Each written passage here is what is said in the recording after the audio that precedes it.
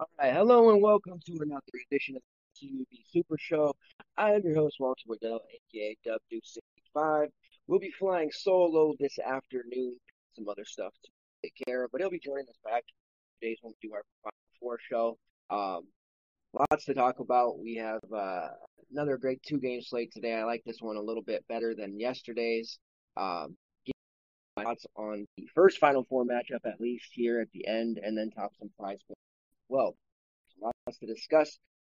If you guys have any questions or comments, you can pop those over in the YF's general room. Just in case you're a premium member and you're live. Otherwise, it'll be on demand for you. So let's just jump right in here and start talking about the slate. First game, USC versus Gonzaga. Ken Palm has an 81-74 in favor of Gonzaga. Their sixth tempo ranking, USC 234. Looking at totals, this one obviously a heavy total, 153 and a half compared to the Michigan game, which should be much more defensive, 135 and a half. So you're going to want to get, quite a bit of exposure to this first game. And I think that we're going to have to value really, those raw points. I feel like the Gonzaga stack probably going to be popular, maybe not to the extent of, three or four, but definitely, two guys in every lineup that we see, if not three. I'm kind of leaning towards four myself. At first, I thought I was going to start the starting five and just get those raw points because there's so much volatility in the Michigan game. And this is really the first time I've all season cored three guys from the same team, but it is a two-game slate, and I think that's just kind of how we're going to have to do it. The pricing on the Gonzaga guys is really reasonable as well. Outside of really, I guess, Drew Timme, you can make a case for stacking any of them in your main lineup, and you can still play Timme as well. He really hasn't seen front court defense maybe to the level of the Mobleys this season. So there is some talk about him potentially struggling, but I don't know. I think he'll do just fine. They had a pretty decent non-con schedule they played. 8.2 is fair for him, but really we're looking at Jalen Suggs at 7.3. He hasn't really had that big game yet. He's looked adequate, right around 25, 28 fantasy points. The price kind of keeps going down. I do think we see, a bigger game out of him today, especially if the defense attention is on the front court. Look for the Gonzaga guards to damage here. Um, and even that, with the Timmy talk, like from the rest of the industry about him not doing well, Yamarui the other night against USC put up what 55, 56 fantasy points. So it's not as if they're going to lock down a player of Drew Timmy's caliber. Um, Suggs has a usage rate over 25%, 3.5% steal rate, drawing 4.7 fouls per 40. I just see. I mean, he's kind of. I don't want to say a no-brainer, but he's definitely, a guy that I'm going to be very heavily invested in, and I think that we haven't really seen in the tournament yet that blow-up game from him. And I think we'll see it here today, as long as he doesn't, get into foul trouble being too aggressive. Corey Kispert has really been hurting people. He hasn't had that blow up game really in the tournament yet either, at least in the last two rounds. He's definitely in play at 7K. That's a really cheap price for him. I would expect him to be pretty popular. Still one of the best shooters in the country, and he's going to probably shoot the ball 15 plus times tonight. He has the seventh best offensive rating in the country, 25.4% shot rate, a true shooting percentage of almost 70, which is top three in the country. He shoots 46% from long range on 182 attempts, which is 23rd. 91% free top 15 in the country. Games stay close. I'm all about those free throw shooters. So Kispert is definitely the guy you want to go back to. My hope would be that the rest of the industry is just like looking for a way to get away from him or write him off. But yeah, it's probably going to be popular as well because his price is just way too low. Maybe where we get our differential from, the big three would be through Joel Ayayi or even Andrew Nemhart. I did have I was fortunate enough to roster Andrew Nemhart on that last game where he, put up a big time performance over 30 fantasy points. So his price has risen to 5.5, but he's still very much in play. What's nice about Nemhart is he's got big time experience in big games from when he was in Florida and used to having the ball in his hands at all times. So when you have a guy like Nemhard as your fifth option, you're a damn scary team. We saw, Kispert and Suggs kind of, they were, I want to say non-factors in that last game against Creighton, but, they definitely weren't, the reasons why they won. And Nemhard, particularly was. So when you got a fifth guy that can put up numbers like him, it's a big deal. Uh, so if he also is, not getting the defensive attention from USC and it's all on Timmy Suggs or Kispert, Nemhart's just going to run wild again. I do think that he can pay off this 5-5 price. Solid overall 20.3% assist rate. He's drawing almost 3 fouls per 40. He's right around 35% from 3-point range, which is adequate. Does have a top 50 offensive rating. And then rebounding wise, he's, right around almost 9-10% on his defensive rebounding rate, which, it's not his main game, but we saw in that last contest, he can fill it up, in all categories. So I definitely like him. And then Ayayi at 6'5". I really feel like Ayayi would be top option on a numerous amount of other teams. So again, another guy who's kind of, that fourth option in the lineup is very dangerous at 6'5". So for me, I think I have him cored. I think he's kind of a must play. I think people will likely have him as well. So I'm just curious to see what this Gonzaga ownership shakes out. A lot of people are very leery of running stacks in college basketball for whatever reason, even on a 2-game slate. But if we can get, 4x at minimum from 4 Gonzaga guys, I think that's going to really set us apart from the rest of the field and give us an opportunity, to cash most contests. Maybe you don't end up binking, but, making a solid profit. And we can really kind of maybe get a little crazy in the UCLA game for our other exposure. But yeah, he has a top 20 offensive rating, 19.4% defensive rebounding rate, draws almost 3 fouls per 40. He's shooting 39% from long range on 91 attempts, right around an 81% free throw shooter. So everyone on this team in their main lineup, their starting 5 all shoots, over 30% from long range. Even Timmy, I know he's only taken 19 attempts.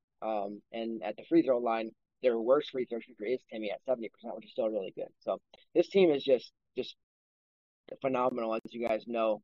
Really, the only way I think USC would be able to win, right, is if they take advantage of Gonzaga starting slow, which they've done a few times. Maybe Tajidi starts hot, get some guys in foul trouble, Timmy or Suggs, and force them to have to go to Antoine Watson or Aaron Cook on the bench, who in their own right are 2 very good options. But really, the only way that this Gonzaga team could be beat is if you force them to go to their bench, right? Because they're just not going to be a completely different story for this team. They got guys coming in that are big time recruits again, but that's the only way that UC is going to have a chance. Antoine Watson actually has an offensive rating in the top 50s as well. A lot of people don't really like him. I thought he would make a bigger step this year. It's just kind of hard for him to find his rhythm at times, coming off the bench, playing 17, 18 minutes. He's perfectly capable at 4 or 5 of paying that price tag off. He does have a steal and block rate over 3%. His 2-point field goals, he's shooting 73%, top 5 in the country. So he gets a lot of easy looks when he is out there. Not a really good 3-point shooter, but he's only taken 20 on the year. So he is another guy that perhaps is going to be forgotten about, by the USC.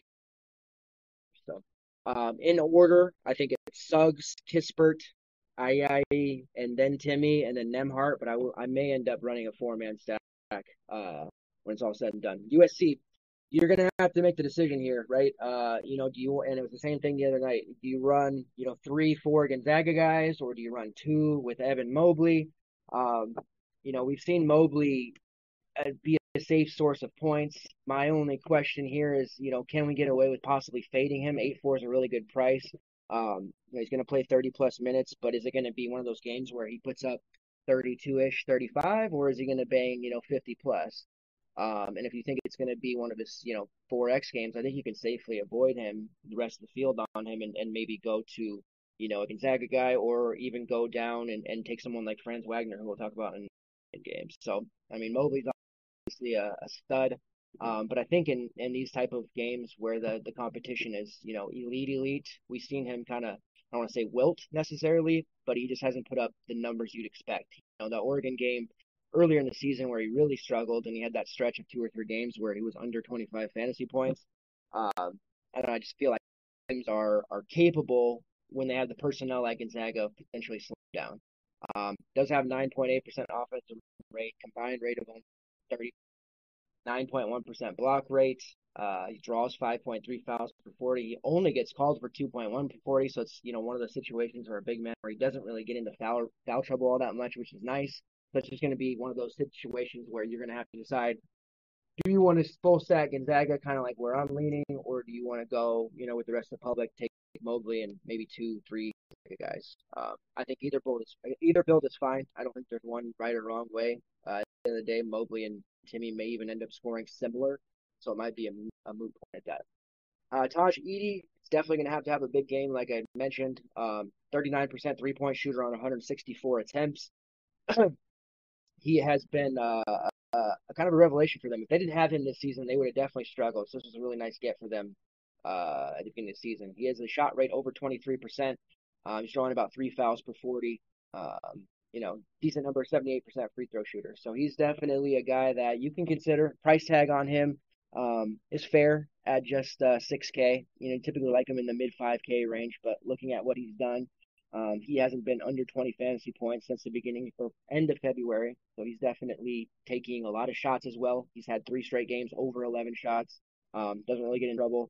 I do feel like the Gonzaga guards have the capability of slowing him down. So I'm not going to be all in on him, but he's definitely a guy. If you plan on fading Evan, you most likely want to go to E.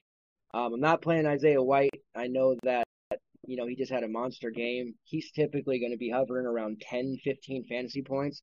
He just came out super hot against Oregon.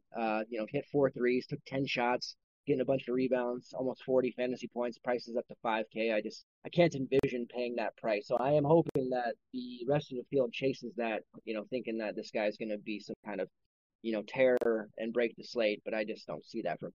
I wouldn't mind going back to Drew Peterson. In fact, I'm kind of considering it myself for my USC exposure. I know he didn't do much of anything last game, but he's still playing roughly 28, 29 minutes per game in the tournament.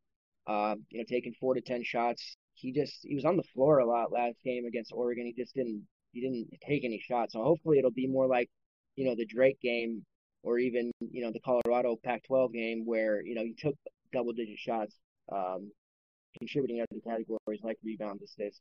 So we're really just looking for 20 from him in this spot. He does have guard forward eligibility, helpful with your builds. He has a 40% 3-point shooter on 87 attempts, drawing almost 3.5 fouls per 40. The rest of his rates are all, season long, 19% shot rate, 19% usage rate, over 16% defensive rebounding rate. So an adequate player at that price tag of 4.7. I would much rather play him over Isaiah White in that game. And then Isaiah Mobley, he's been really good. He's really stepped up when he needed to. You see in the tournament here, 26 fantasy points, 36 and 27. Playing over 30 minutes, he's really held his fouls in check, and playing off his brother, just playing his best basketball of the season, which is what you want to see. He's definitely the X factor today against this Gonzaga team. It'll remain to be seen if they can, kind of hold him in check if they pay attention to Evan, which they should, or Edey. Mobley could end up being, that guy that just hits those mid-range shots, gets behind the defense, gets some easy rebounds, things of that nature. So he's taking more shots lately, too. He had 9 attempts against Oregon, 14 against Kansas, and then 7 against Drake, where he was kind of taking, under 5 for a couple of games there heading into the tournament. 6'2" is a fair price for him as well. Much rather obviously pay that 5K, 5.5 range, but we don't have that option. So my favorite USC play outside of the obvious Evan Mobley would be Edey, Peterson, and then Isaiah Mobley. I'm not going to mess around with Isaiah White or UCLA versus Michigan. Ken Palm has a 71-66 favor of Michigan, 247 tempo ranking, UCLA 337. Michigan side, I really quite like Brandon Johns at 5'2". I was kind of angry with myself for not using him last game because he was a relatively good price. He's been playing, bigger minutes than he has all season. And he's been hitting right around 19 to 20 fantasy points pretty consistently all tournament long and even heading into the tournament. He had the game against Ohio State where he scored almost. So 5'2" is very reasonable for him. I could see a similar game plan that Michigan used against FSU where, they're going to be looking to score down low a little bit more, especially if they can get Cody Riley into foul trouble. It makes a lot of sense to just pound away down there, not deal with that perimeter defense and Jules Bernard, who have been pretty solid in the tournament. What they've been doing with Johns is running him up top, pick and rolls, but also just kind of a high post variation where he's able to hit that like mid-range free throw line jumper if they sag off. If they come up to check him there, he's been dumping it off to Hunter Dickinson too. They did it all game long against FSU, so I think that we'll see something similar. Um, at 5'2" is not projecting all that well around the industry, so that's going to keep his ownership down. I personally like him better than Mike Smith or Eli Brooks for a similar price. Just because he's not going to have to, be guarded by Tiger Campbell, who is a very good on-ball defender, or even Jules Bernard, who has emerged recently since kind of taking over that the fifth starter spot. And Dickinson at 6'7" is fairly cheap. I think he's definitely in play. If you don't go the Evan Mobley route and you want to play just three Gonzaga guys, then I think Dickinson is certainly the play at 6'7". Like I said, Cody Riley, really aggressive guy, good defender, but I think that he'll be hard pressed to stay on the floor. You're looking at a Michigan team that does a very good job of drawing fouls, especially Dickinson. He's drawing 5 fouls per 40. Has one of the highest free throw rates on the team. So, I mean, that's just going to be a difficult matchup for him. Dickinson has a 5.4% block rate, an 11% offensive rebounding rate, 22% defensive rebounding rate, and a 25% shot rate. So definitely look for him to do some serious damage. He should be priced over 7K. I'm not quite sure why they did that, but he should probably be popular. If he's not, that's a gift for us.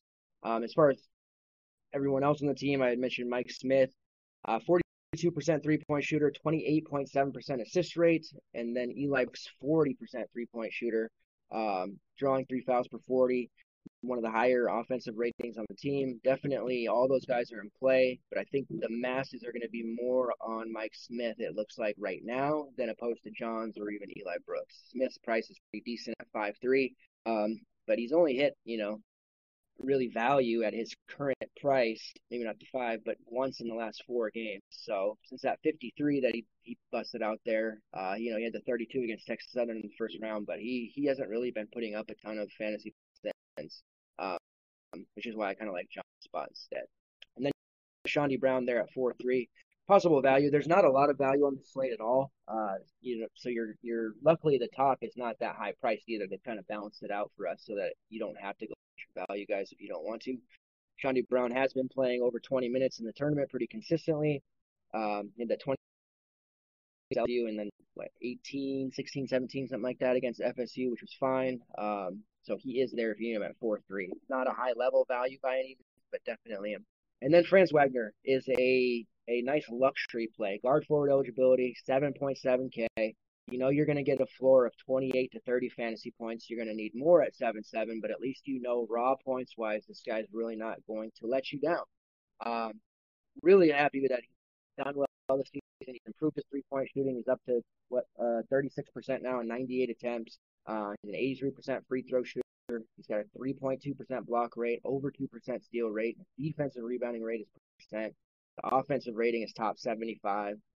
Shot rate's over 20%. Usage rate's right around 19. So he doesn't have the highest usage in the world, but we know from watching him in the tournament and the Big Ten tournament and all that stuff that he's able to produce and get it done in multiple categories.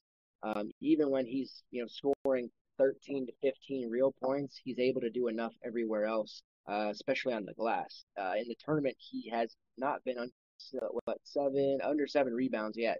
He had 10 rebounds against Florida State, 7 against LSU, and 9 against. So he's really working the glass. Most of those are defensive rebounds. He's not getting a lot of putbacks, but he is shutting out the other team from having second and third opportunities. As far as UCLA goes, I do think I'm going to back off a little bit off them. I do like Jules Bernard again, but his price at 6-1 is a bit of a turnoff, obviously. He's playing big minutes. You saw in the overtime game, he didn't really come off the floor. He played the 42 minutes against Alabama. He did make value there at 28. And he's been hovering right around 24 to 25. So he's still a 4X at this price point. He just does enough in all categories to get you there.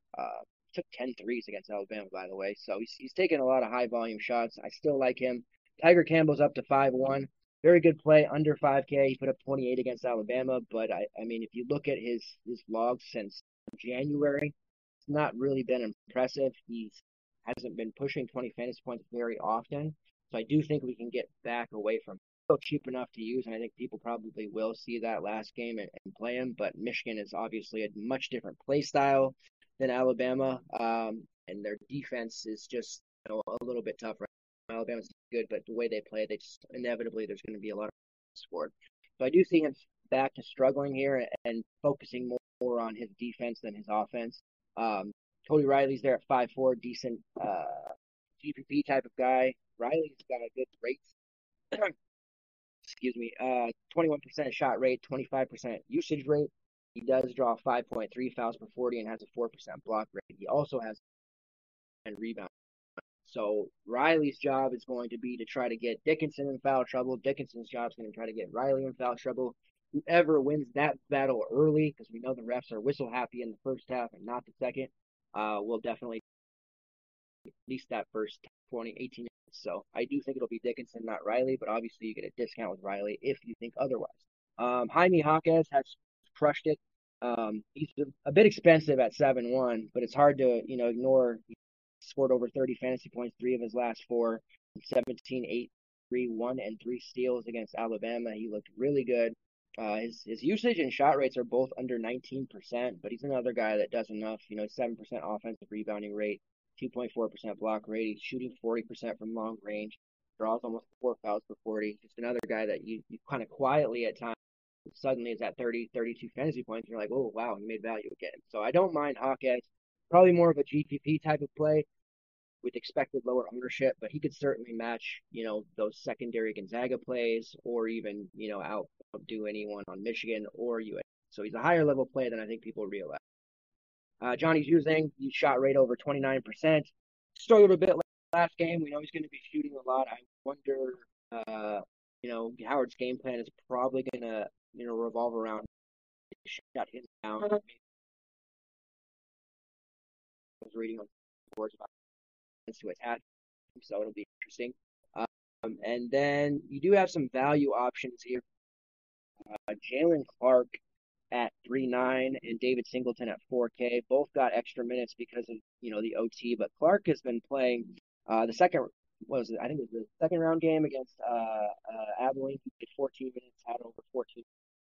Price is now up over 4, so you need like the 16-ish fantasy points. But we've been able to get away with, especially on these smaller slates, guys who are under 4K, and if they can give us 10, 12, 13, typically can get enough from your top end guys to work. So I do think he is while risky GPP value, certainly is a guy that can get you there. And then Singleton at 4K as well. He's played 11, 18, and 20 minutes. In the Michigan State game, he played 15. He hasn't been over 10 fantasy points except for last game, so he's a little less appetizing than Clark because he doesn't get as much stats, but his minutes are high. So I think Shondy Brown's probably better than either of those guys, but again, it's a 2-game slate, and we don't have the ability to pick a lineup that we absolutely love. The option limited. Like I said, nice thing is the pricing is balanced, so you don't necessarily have to go down and take a bunch of guys below that 4K mark. As far as prize picks goes, my 2 favorite right now are Jalen Suggs over 28.9 fantasy points and Hunter Dickinson over 26.8 fantasy points. I was hoping that they would have like Drew Timme. I saw on some other sites props they had Drew Timme assists at like 2.5. Really, you can find that on like definitely. That Timmy's a very good passer out of double teams. He should be able to crush that. So unfortunately, PrizePicks doesn't have that. They do have Jalen Suggs 4 assists, which I think is close. But mainly it's this 2 that I mentioned there. Suggs, which is actually, he's gone up to 30.5 now. I still think the over hits, but if to the point where it's 31.5, 32, you probably need to back off. And I also like Corey Kispert over 20. If you're looking for a flex play, that would be the option. As far as Final Four goes, that Baylor versus Houston matchup is solid. I'm really looking forward to that. I'm glad that Houston was able to take care of business. And Baylor just asserting their will. We still haven't seen that blow-up game with Jared Butler yet. That very well could become Houston be a chess match. Looking forward to that